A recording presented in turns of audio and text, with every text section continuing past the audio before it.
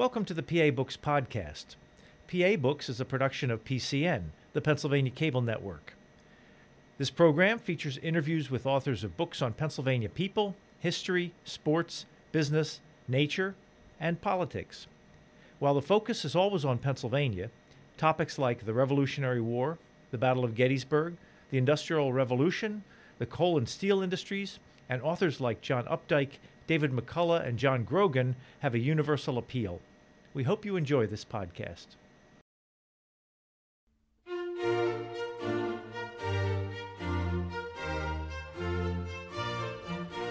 This week on PA Books, James Remsen, author of Embattled Freedom, Chronicle of a Fugitive Slave Haven in the Wary North. Jim Remsen, author of Embattled Freedom, Chronicle of a Fugitive Slave Haven in the Wary North. Why'd you write this book? It is shedding light on the little town that I grew up in, bringing out information that folks did not know that I was really interested in. I grew up there back in the baby boom era, and it was a great place to grow up. I went to Philly for college and stayed down here in Philly to have my career and raise my family, but then later on traveled around the state. This book follows a book that I wrote a few years ago that's about Indian and settler history in upstate Pennsylvania as well. I stumbled on some of that history and decided to dive in and learn as much as I could, and wrote a middle school novel about that, but it brings out the history of conflict between the settlers and Indians. It really happened, and among the Indians themselves, the Iroquois, and then some of the Pennsylvania groups in the 1700s, writing it with the mind of, why didn't I learn this when I was growing up? I would have loved to know it. I'm a history buff and always was, even as a kid. What's the name of the town? The town that I'm from is Waverly. The town where a lot of the history, the Indian history, is based is Athens, Pennsylvania, way up near the New York border on the upper Susquehanna. Where is Waverly? Waverly is in Lackawanna County. It's about 10 miles north of Scranton. So having written the Indian book, and that was satisfying and enjoyable, and telling people about that, I then thought, well, okay, let's figure out another thing to write about. And then I tuned back into, maybe this right under my nose is this subject about the Underground Railroad abolitionist history in my own little hometown that I knew vaguely about. It was another project to bring to light information that I wished I had known more about as a kid. I think there are a lot of school kids who really get deprived of learning some of their own local history, particularly if you're from kind of an out-of-the-way place. You're not from Philadelphia or Gettysburg or Valley Forge or somewhere where it's going to be in the textbooks already. But you're from what might seem like an obscure, out-of-the-way place. There's a lot of really rollicking, important history to share about those places, and make you not feel like you're on the sidelines of everything and you're from a nowhere place. So, it was written partly with that mind of bringing to light local histories and some of the important ways that the little towns figured into important national history as well. How did this off-the-beaten-path town become part of the Underground Railroad? Well, there were Underground Railroad lines, you might say, coming north in different places. So, this was one of them, but it had New England settlers, a core of white abolitionists who already were very sympathetic to the cause against slavery already. That was a big part of it.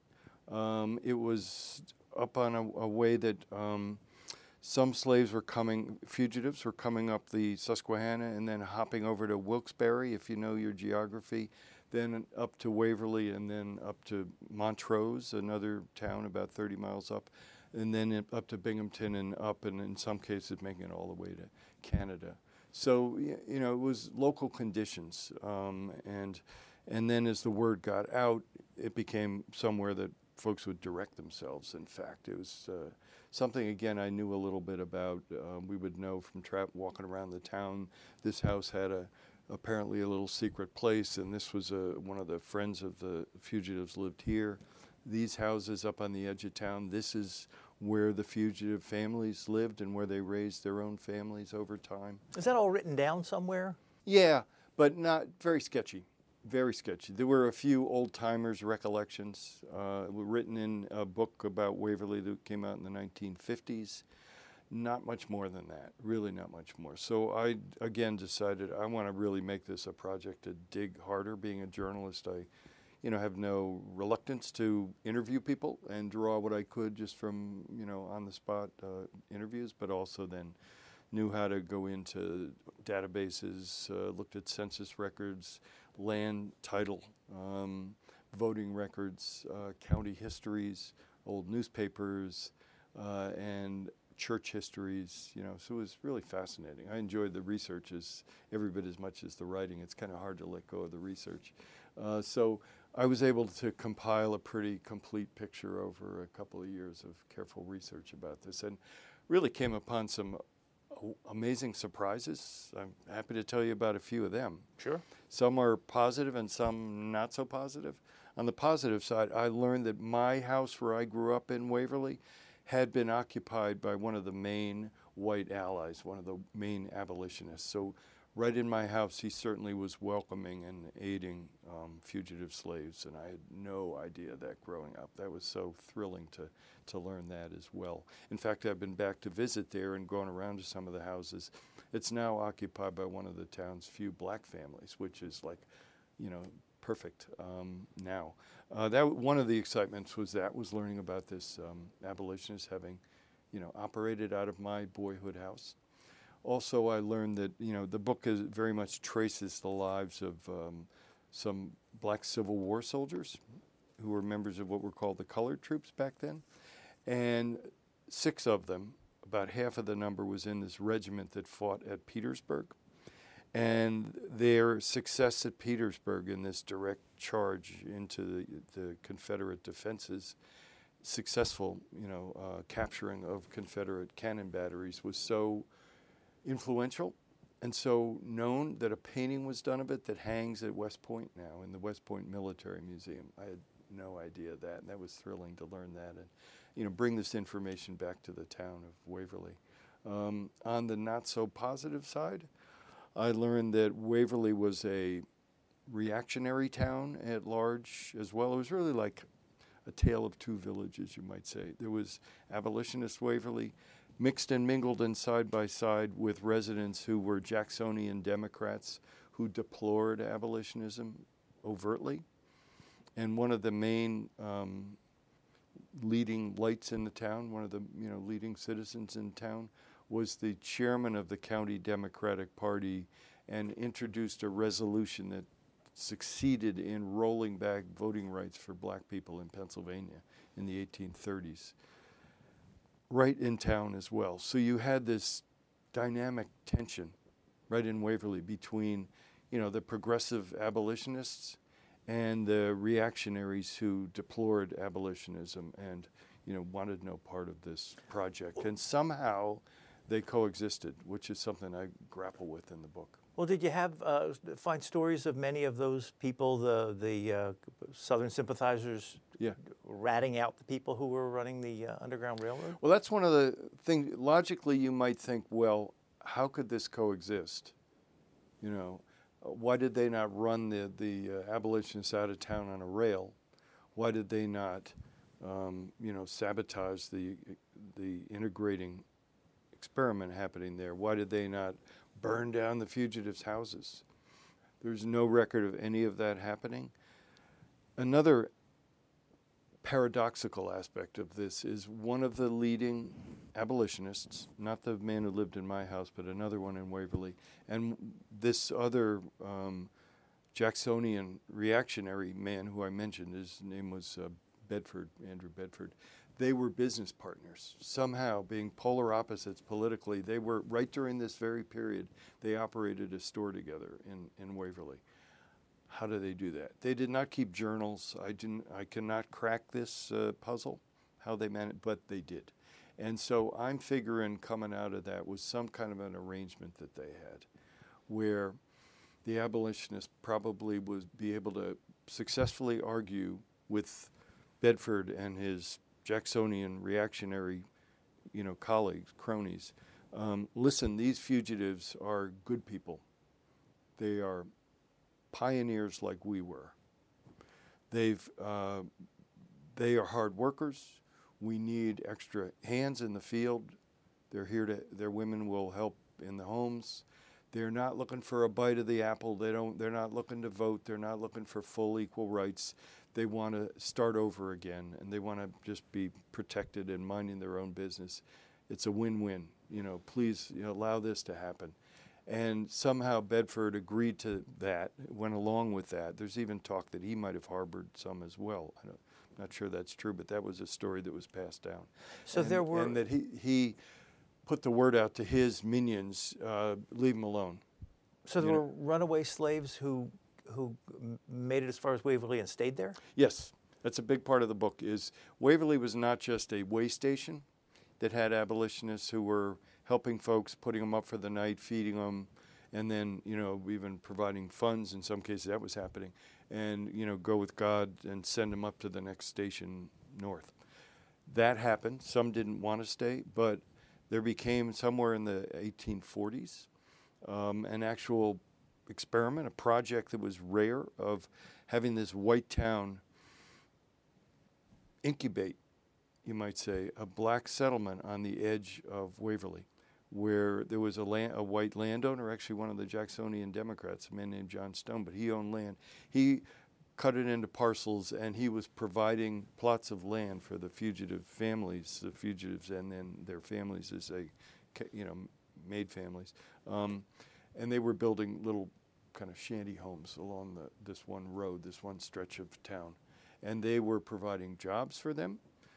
They were educating the fugitives and their families, where that wasn't any sure thing. There were a lot of white towns that were segregating and wanting no part of black people at all, let alone with their kids in school. What kind of jobs Waverly were was available doing to them? that. Field hands, farm hands, hostlers, taking care of horses in the barns. Was there mining going on? Not yet, no. Mining was just getting started down in Scranton, but it was a small, not a big industrial operation. And Waverly's north of the mining strip. Was there a black population before the Underground Railroad got started? Not in Waverly. That's what makes Waverly remarkable. I was not finding any other towns that were quite like that. You would have either a black enclave of fugitives who would form, go into the backwoods somewhere and have their settlement that they would start on their own and protect themselves there. Or you would have a pre-existing free black settlement in some of the county seats in the larger places, and certainly in Philadelphia. And so fugitives would blend in with a pre-existing black settlement. Waverly was all white, and yet it adopted a black and, fostered a black settlement on the edge of town. And I don't know of other places that were like that. Doing it willingly. Through religion was part of the motivation. We haven't really talked about religion, and I'm happy to tell you more about that. But that was what motivated a lot of the abolitionists was, there's scriptural commands that you are to return, if a servant escapes from his master and comes to you, you are not to return him. You are to let him live where he wants to live, even to live among you where he wants to live, and you shall not oppress him. It's in Deuteronomy. And, that's a declaration of, of godly living, you might say.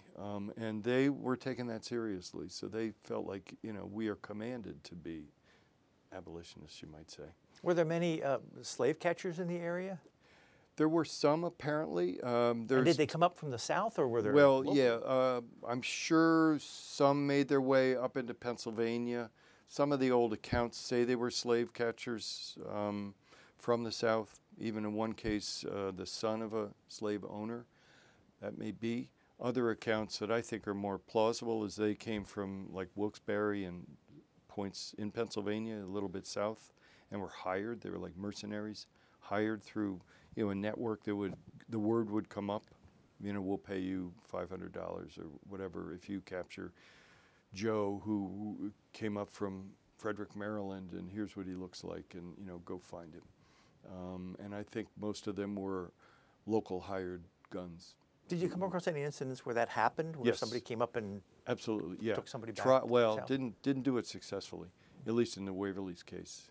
There's one where the very first man who apparently stayed in Waverly, first fugitive, he came into a little town right on the edge of Waverly where this man had a farmhouse. And the man, George Keyes, who was this founding father of the Waverly settlement, he slipped up, knocked on the door, was being chased by slave catchers who I think were from nearby and had gotten word, and they were on his tail. And he knocked on the door, he got pulled in by the abolitionist who realized he was, what was going on, hid him in a fireplace in his house. So this fugitive scrambled up into the fire, up inside the chimney, somehow suspended himself up there, while the abolitionist farmer, was able to stave off these angry slave catchers who were after him. Was that Rodman Sisson? Yeah, Rodman Sisson was the white man, correct. And he's the one who later on moved to my boyhood home, which was such a thrill to learn, yes. Where did you find that story? Where on old maps. Oh, the story about that. I found out about my home through an old map that placed his home as my home. But the story was in a newspaper account and then repeated again in a book with a little bit more detail. How big a town was Waverly at the time? And about 300 people. And how many blacks were there at? At the peak, there were maybe 60, 70. That'd be adults and children. If you walked around town, and what would it have looked like in the 1840s, 1850s? Clapboard houses, a few stores in the main drag, just muddy dirt streets. Again, little shanty houses for the fugitives that they were actually building. Some big churches.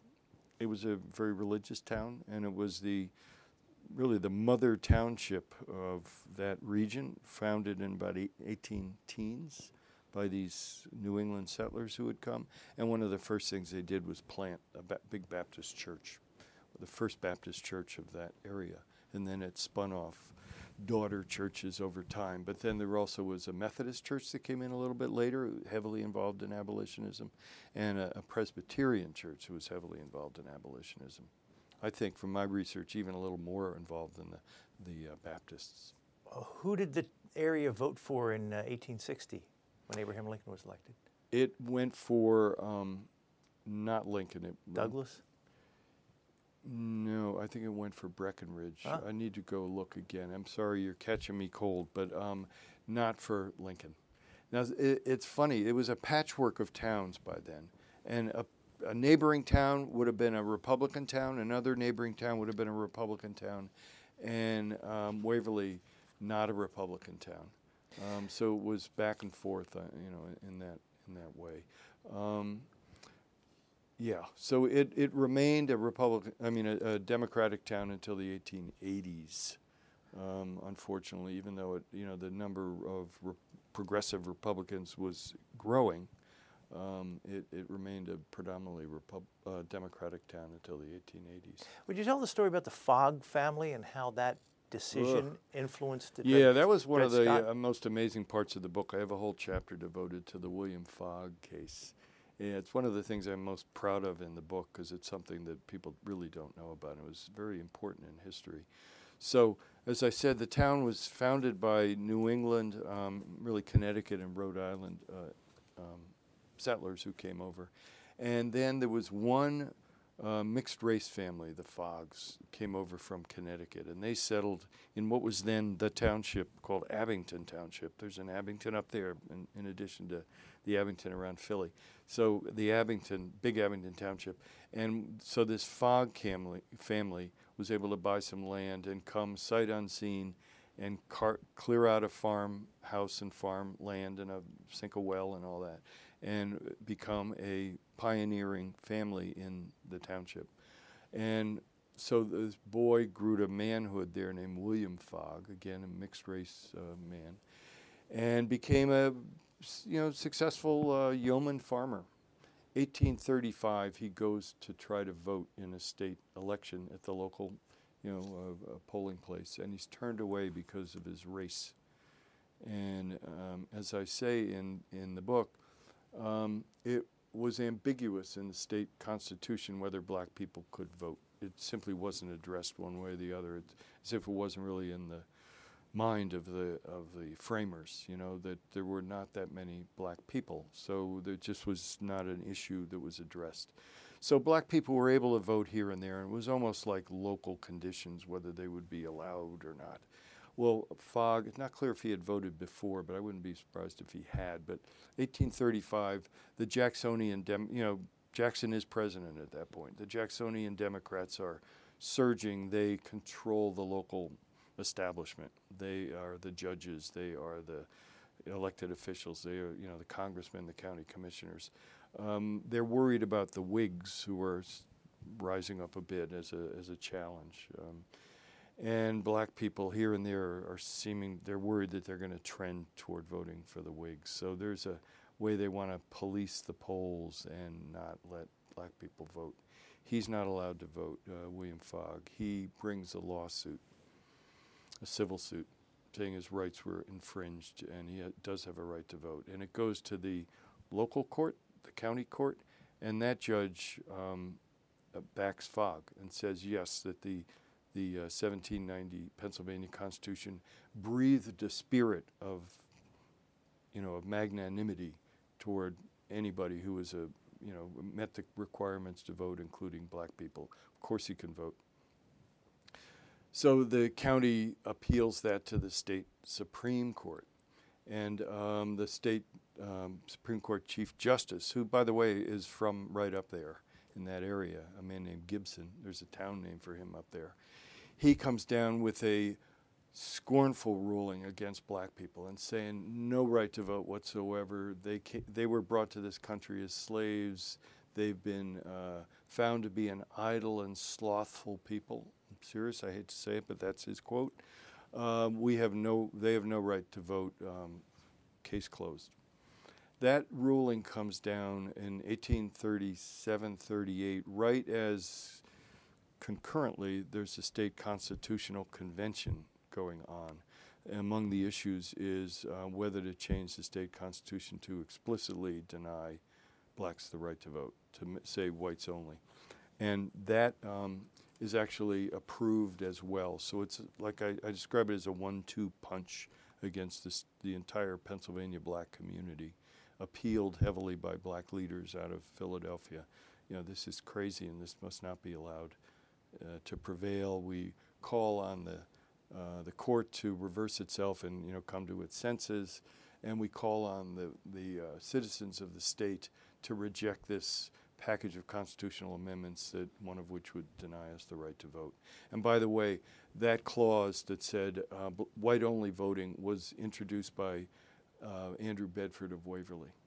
Again, something no idea about. So looking at, Waverly really becomes a case study in racial attitudes at the time, and through these people. So the state electorate does adopt the package of amendments, including no voting by black people, and that remains in place until 1870, only because of the 15th Amendment to the Constitution, the U.S. Constitution, that overrode it. So blacks couldn't vote in Pennsylvania in the years after the Civil War? They could as of 1870, when everybody could. But no, from 1838 until 1870, no black people could vote. And we're talking no black men. I mean, no women could vote until the 1900s of any race. But and how did that influence the Dred Scott decision? Right. So Roger Taney, the U.S. Supreme Court Chief Justice, cited the Fogg decision in saying it was very much in keeping with his thinking, and it helped to motivate him as well in the infamous Dred Scott decision that really helped lead the nation into the Civil War. And so, and I found citations about it in Southern newspapers as well. It became codified in law. More states adopted this. So it really generated out of northeastern Pennsylvania in this Fogg case was the rollback of voting rights for black people.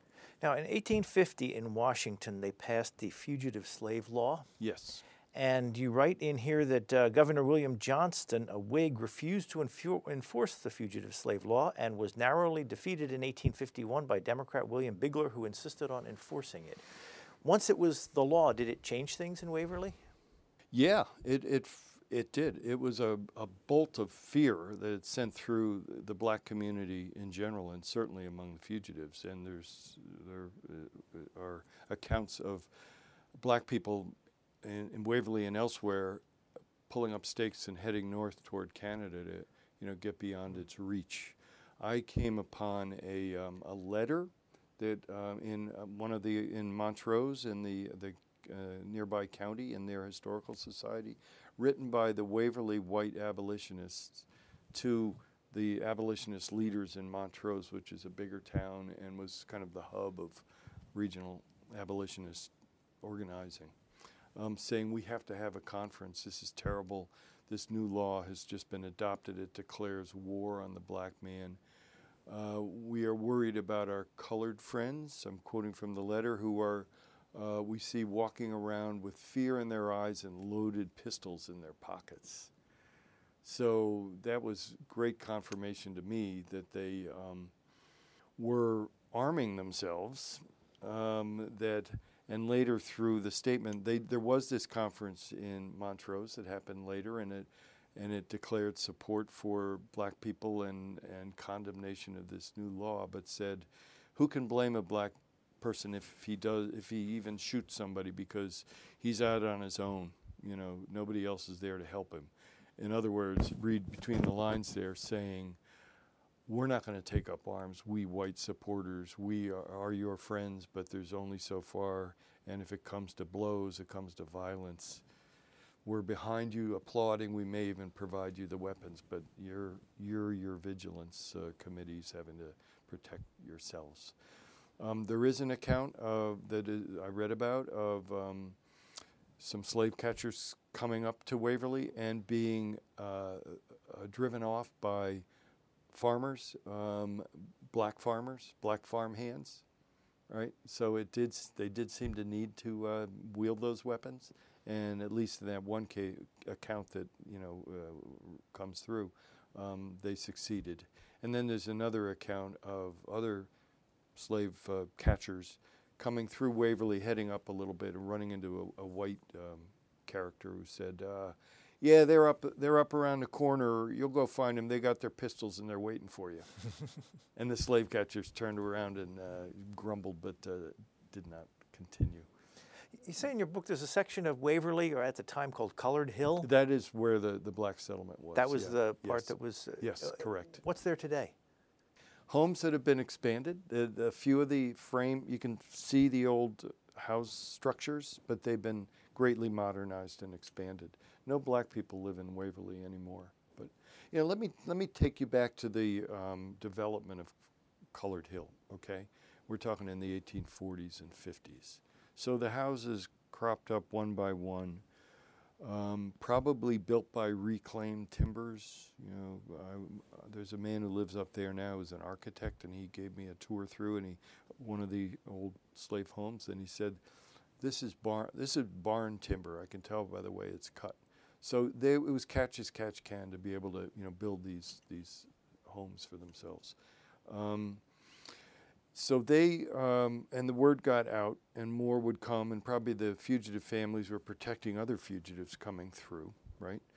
So the kids were being educated as well in the town, which was remarkable. And I'm seeing that recorded in the old censuses. That it was so safe, you might say, for them, that they were telling the census takers that yes, we are black. We were born in North Carolina. We were born in Maryland. We were born in Virginia. In other words, almost declaring we are fugitive. So the entire black population was fugitives? There were a few who were not, but the first wave of them was fugitives, yes. And then through kin or through intermarriage with other black families, there would be some free blacks who came and joined them as well. But the core of it was fugitives. So they very much wanted to have their own church as well. Now, the very first ones who came in, I told you about this one man, George Keyes, and another, they were actually taken into the white Methodist Church and became members. But then as the critical mass of black people grew and a desire to have their own church, was expressed, they were allowed to worship in the village schoolhouse. But then that was fine, thank you, and that's where they were being given reading and writing lessons as well. But they wanted to have their own building up on Collard Hill. So there was great support from the records that I could find by the Allies to help them do that. Probably financial support, supplies, even a young woman who became their Sunday school superintendent just to kind of help them get things rolling. And they opened their little church openly, had a black church. Again, I'm saying openly because remember, this was in violation of federal law and state law. There was a State Fugitive Slave Act, but they were doing it openly declaring themselves in the census that we are black and we are from the South. But also the records show they were building up property. Their kids were enrolled in school. That was one of the things that would be indicated on the census. It was like, the American dream, you might say, for them was coming to pass. They were actually they were being buried in the village churchyard, among white people. No sure thing for that either, if you look at other towns. So it was amenable conditions, and they were getting jobs and, being able to squirrel away some money or put it toward the church building. Why was Waverly like that when other towns weren't like that?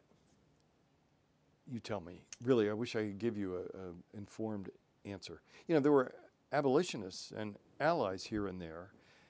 Montrose, the town nearby, had a free black community, and they were getting support from white allies, but it already existed, Waverly's in a case of it coming from scratch, and, so much of it only possible through white patronage, you might say. It was amazing. And bear in mind also this tale of two villages. While this is happening, meanwhile, you've got grumbling Democrats around too who were being kept at bay somehow, and or maybe even in some cases hiring them and warming up to them individually. One of the issues I haven't mentioned is what made this issue so charged was abolitionism was infuriating the South and causing threats of secession. And it wasn't only that the Jacksonian Democrats liked slavery. Some of them actually liked slavery and thought it was a boon to the country. Others didn't necessarily like slavery. They thought it was imposed on the country and regrettable, but we're not going to go to war over it. And we certainly don't want the issue of pushing abolitionism to have the country break apart, to lead to what would be called disunion, right? So these folks might have hired individual blacks and thought, he's a good person and I can kind of relate to him and I can trust him and all that. I certainly don't think we should push abolitionism and risk breaking the country apart. I'm willing to coexist with the individual black people who've kind of passed muster with me. When the Civil War came, how did it affect Waverly? Well, there was, again, a mix of loyalists who were Republican and Lincoln sympathizing and wanted to put down the rebellion by force, immediately, thought it was outrageous that the South had done this.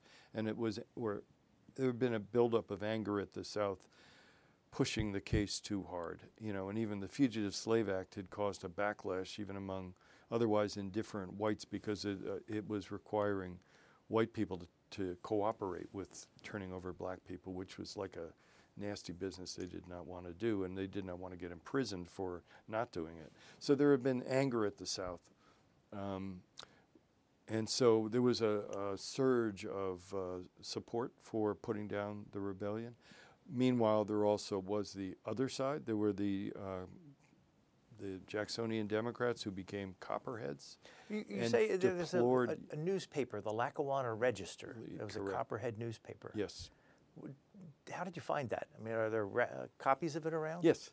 Yeah, I spent hours looking through newspaper microfilm. In the Scranton Public Library, they have, I wish they had all of them, but I get a year here and a half a year there. But going through there, it's right in black and white if you go in there. How's it read? I mean, what do you glean hostile. from it? It's very hostile to Lincoln, very hostile to abolitionism. Terrible stuff. In fact, can I read you a little bit? Sure. So let's go into 1863, okay? So just a little bit of background, and I'll read you some of this Lackawanna Register. So there were no blacks allowed in uniform until 1863. It would have been too risky. I think Lincoln didn't want to cause a backlash knowing, things were kind of hanging in the balance. He would get support if it was putting down the Union, if it was pushing all the way for abolition and, enraging the South and even a lot of the sympathies of the Northerners. He didn't want to go there. But then by 1863, partly because they simply needed reinforcements, and he had issued the Emancipation Proclamation that was allowing blacks in uniform in support roles. Then it was pushed by the Republicans even harder. Let's allow blacks to take up arms and be full soldiers. And that was bitterly debated, bitterly fought by the Democrats, the Copperheads. Again, right around Waverly, too. So we're looking here in the spring of 1863. There was a black soldiery was the term used, a black soldiery bill in Congress. So I want to read a few pages about that, if I may. And I think you'll get an idea of the sentiment, the mixed sentiment up in northeastern Pennsylvania. The bill, again, the Black Soldiery Bill, faced a barrage of condemnation from Democrats. One of its staunchest foes was the congressman from the county up there. It's Luzerne County, Congressman Wright. In a lengthy account of the floor debate in Washington, the Wayne County Herald, that's another newspaper from nearby Honesdale, reported that Wright claimed the bill, quote, would produce demoralization. For soldiers of the Army had said to him that if black men were sent to them, they would regard it as a condemnation of their conduct, and they would leave the service if they could, end quote. A Gettysburg Republican remarked that officers in both the Revolution and the current war, quote, were in favor of Negro allies. Mr. Wright, resuming, said the white Anglo-Saxon race was capable of taking care of itself. But if it had not power to maintain our positions, Negroes could not help us out of the difficulty. They were not reliable in military service. He believed that by the reconstruction of the cabinet and the restoration of McClellan, that was a favorite Democratic general who had been fired by Lincoln, only by bringing him back to the Army could the country be saved. Applause broke forth in a heavy volume from the congressional galleries, manifested by the stamping of feet and the clapping of hands. It gives you an idea of the support for that position. Wright concluded by thundering, "Abandon the proposition to bring Negroes into the Army or we are lost." Wright and Wayne County's Democratic congressman opposed the legislation, but the bill did clear the House 85 to 55 on its way to adoption, and in late May, the federal government issued an order establishing the Bureau of the United States Colored Troops. State and local officials in Pennsylvania, however, refused to set up a training camp for the new U.S. colored troops, so the federal military had to act quickly on its own. Camp William Penn was created outside Philadelphia in Cheltenham as the first and the largest of the segregated training camps. In time, it would induct 10,500 black recruits. 10 would be from Waverly. In Tunkhannock, that's another county seat in northeastern Pennsylvania, a newspaper called the North Branch Democrat had a growling response. Its editor, future Wyoming County Judge Harvey Sickler, ran an item that suggested outfitting black soldiers in it suggested they should outfit black soldiers in loudly colored uniforms. Quote, "It is perhaps the best way to get rid of them. Those who are not killed in battle or who fail to die from exposure will probably then be taken prisoner, in which case they will be summarily disposed of by being shot or sold into slavery and sent away beyond the reach of Lincoln's proclamation," end quote. That was in a northern newspaper. Furious as the Lincoln haters might have been, many in Pennsylvania's rival populists, the Republicans, felt otherwise by then. As the war dragged on and casualties mounted, the notion of arming black soldiers, once widely considered, quote, lunacy, had become acceptable to an increasing number of Lincoln loyalists and Democrats called war Democrats who were willing to ally with the Republicans to put down the rebellion. In early March, for instance, an audience in Pittston, where this lecture hall in nearby town called Pittston, heard an impassioned debate on black soldiery and cast a floor vote in favor of it. Militant abolitionist Henry Wright of New York noticed the new openness during his spring 1863 lecture tour that went through Luzerne County. Last fall, he wrote in The Liberator, that's an abolitionist newspaper, last fall, multitudes insisted that the only cure was to hang the abolitionists and the Negroes. But by spring, not a voice scarcely do I hear in this region raised against arming blacks now. Rather than be damned as a nation, the people are willing to be saved by the Negro. As the Republic feels itself sinking in an ocean of blood, it calls to the outcast, outraged, and enslaved Negro, save or I perish. Right? So save us or I will perish. What a testimony in favor of the despised, insulted, and branded Negro it will be in the future that he forgot and forgave the wrongs inflicted on him and came forward and encountered mutilation and death to save his deadliest enemy, meaning even Northern Democrats. For to the Negro, this republic has been his most bloody and inhuman forever since it had an existence, end quote. So you write about a couple of black residents of Waverly who volunteered for the Army. I do. That's a big part of the book. How'd you find that? It comes through here, and you see on the cover. Oh, yeah. What is that cover a picture of? Yeah. That is a very powerful recruitment poster that was produced actually by the Union League in Philadelphia, which was a very Lincoln-supporting entity that was raising funds for the black troops and funds for their officers, training their officers, and funds for Camp William Penn. So they produced this poster that I'm told was circulated in the South as well as the North. It doesn't have too many words on it, figuring some of the black readers might have been not able to read and write. It's a very powerful image that shows it's to me this man in the middle in uniform is like a Moses figure, saying, "Come with me. I will show you what is needed and how we can liberate ourselves." So you see on the one side black slaves in rags and tatters, one of them tearing up what I think is probably a Southern flag. There are chains that have been broken on the ground, and a black soldier coming and breaking another man's chains.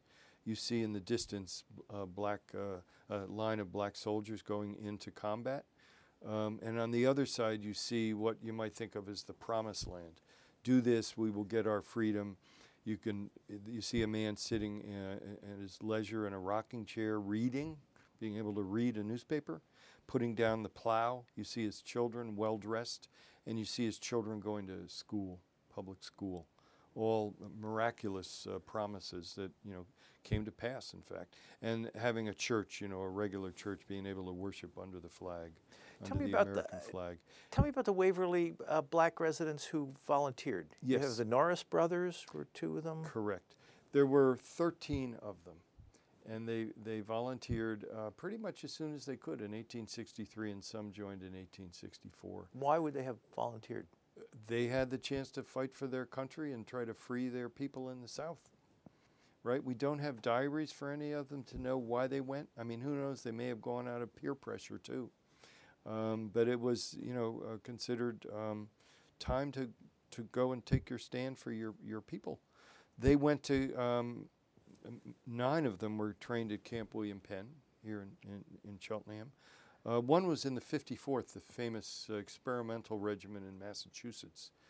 So I'll tell you what these men did. I focus on 9 of the 13 because they fought in 2 particular regiments that had some very powerful, intense action in the war.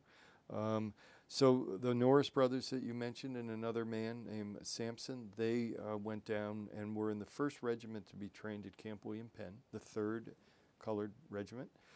And they then were sent down to Charleston, South Carolina by boat. They were taken down to the wharf in Philly and put on a boat and sent down to right into action.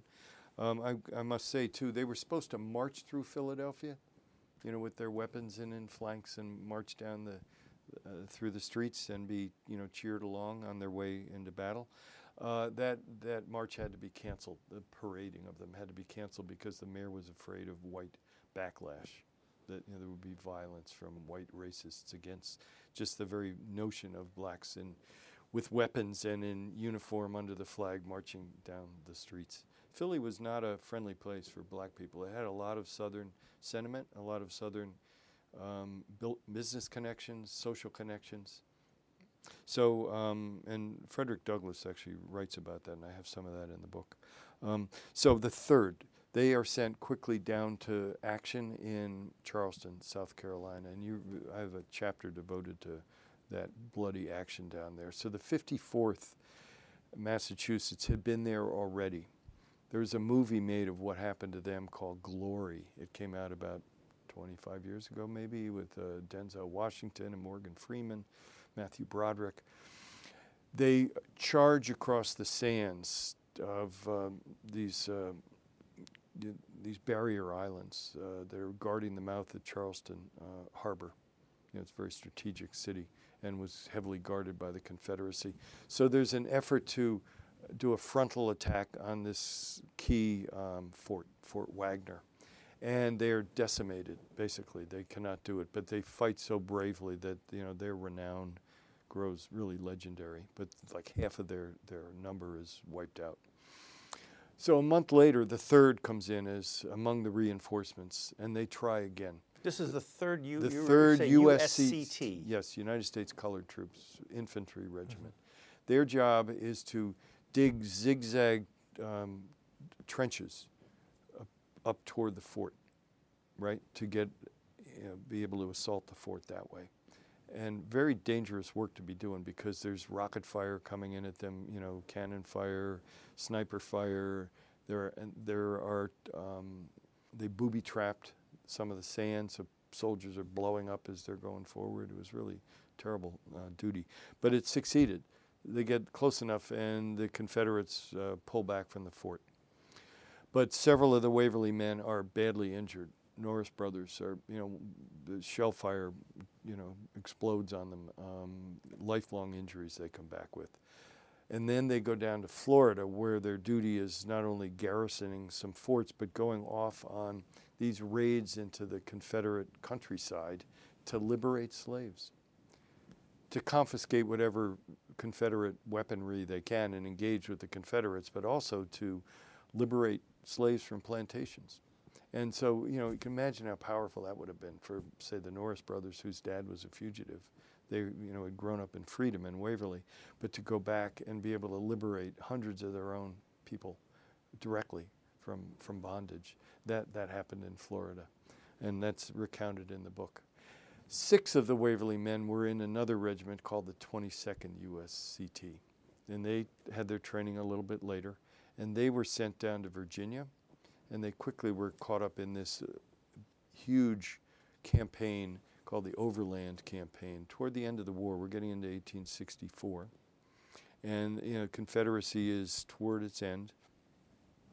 So there's a move from the coast inland to try to encircle and choke off Richmond by first hitting Petersburg, which was south of Richmond actually, but that was sending supplies up. And so it was a way to cut off the railroad lines, but just cut off the support for Richmond. So there was a big campaign that involved Petersburg. So the my guys, I've come to think of the the Waverly soldiers as my guys. So 6 of my guys were in the 22nd. They'd had several preliminary engagements, but then in this historic, momentous day of June 15th, 1864, on the opening of the big assault on the defense lines around Petersburg, the 22nd is in the spearhead, and they are sent against the Confederate defenses, and they start before dawn, and they march toward the lines, and they have an outlying defensive installation starts firing at them, and they take some pretty heavy casualties. There's a brigade of black regiments, including the 22nd. So they are able to attack that cannon emplacement and capture it. And this again happens in front of white troops who are leery. A lot of them are black soldiers. So here they are, proving their worth, their courage, their stamina under fire, and they succeed in capturing these Confederate cannons. There are pictures actually ran in Harper's Weekly of that happening that are in the book. And that's only the beginning. By then it's just dawn. And then they fight until dusk. And part of it, they're caught in this open field, getting fire from the side and the front for hours in the midday sun, just crawling forward. And as fighting is going on both sides of them. And finally, one of the regiments breaks through a part of the defenses.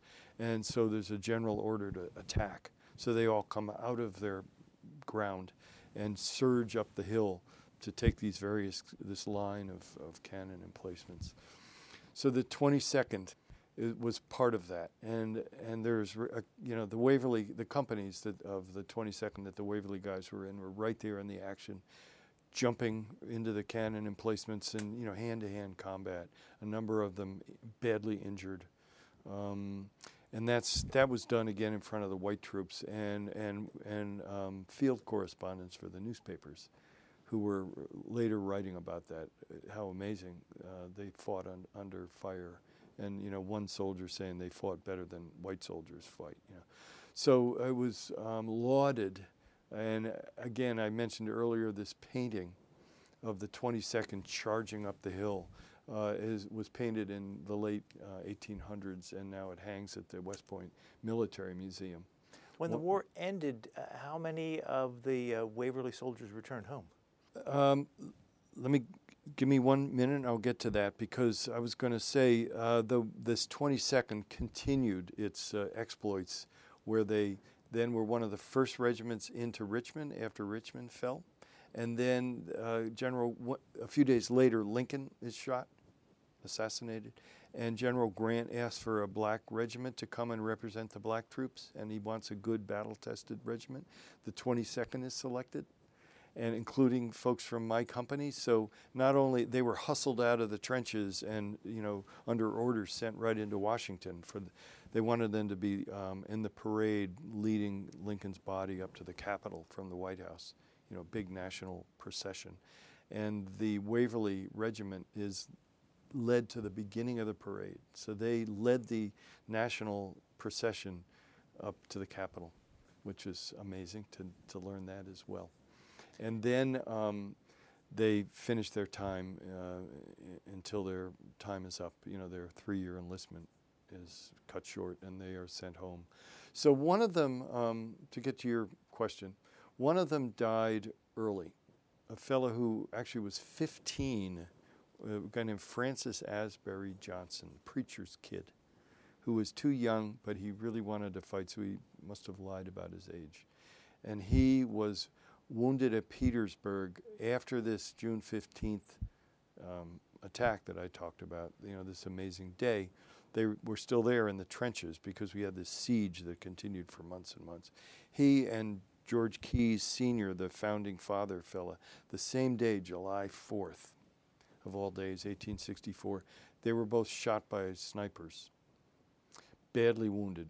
And so this Francis Asbury, who was by then, I think, 16, was in a field hospital, did not recover, realized he wasn't going to get better, and in the hospital asked to be sent home, and he went home and he died. Actually, by then his dad, the preacher, was assigned to New York, a town in New York. Francis went up and died in the winter of '65. He died.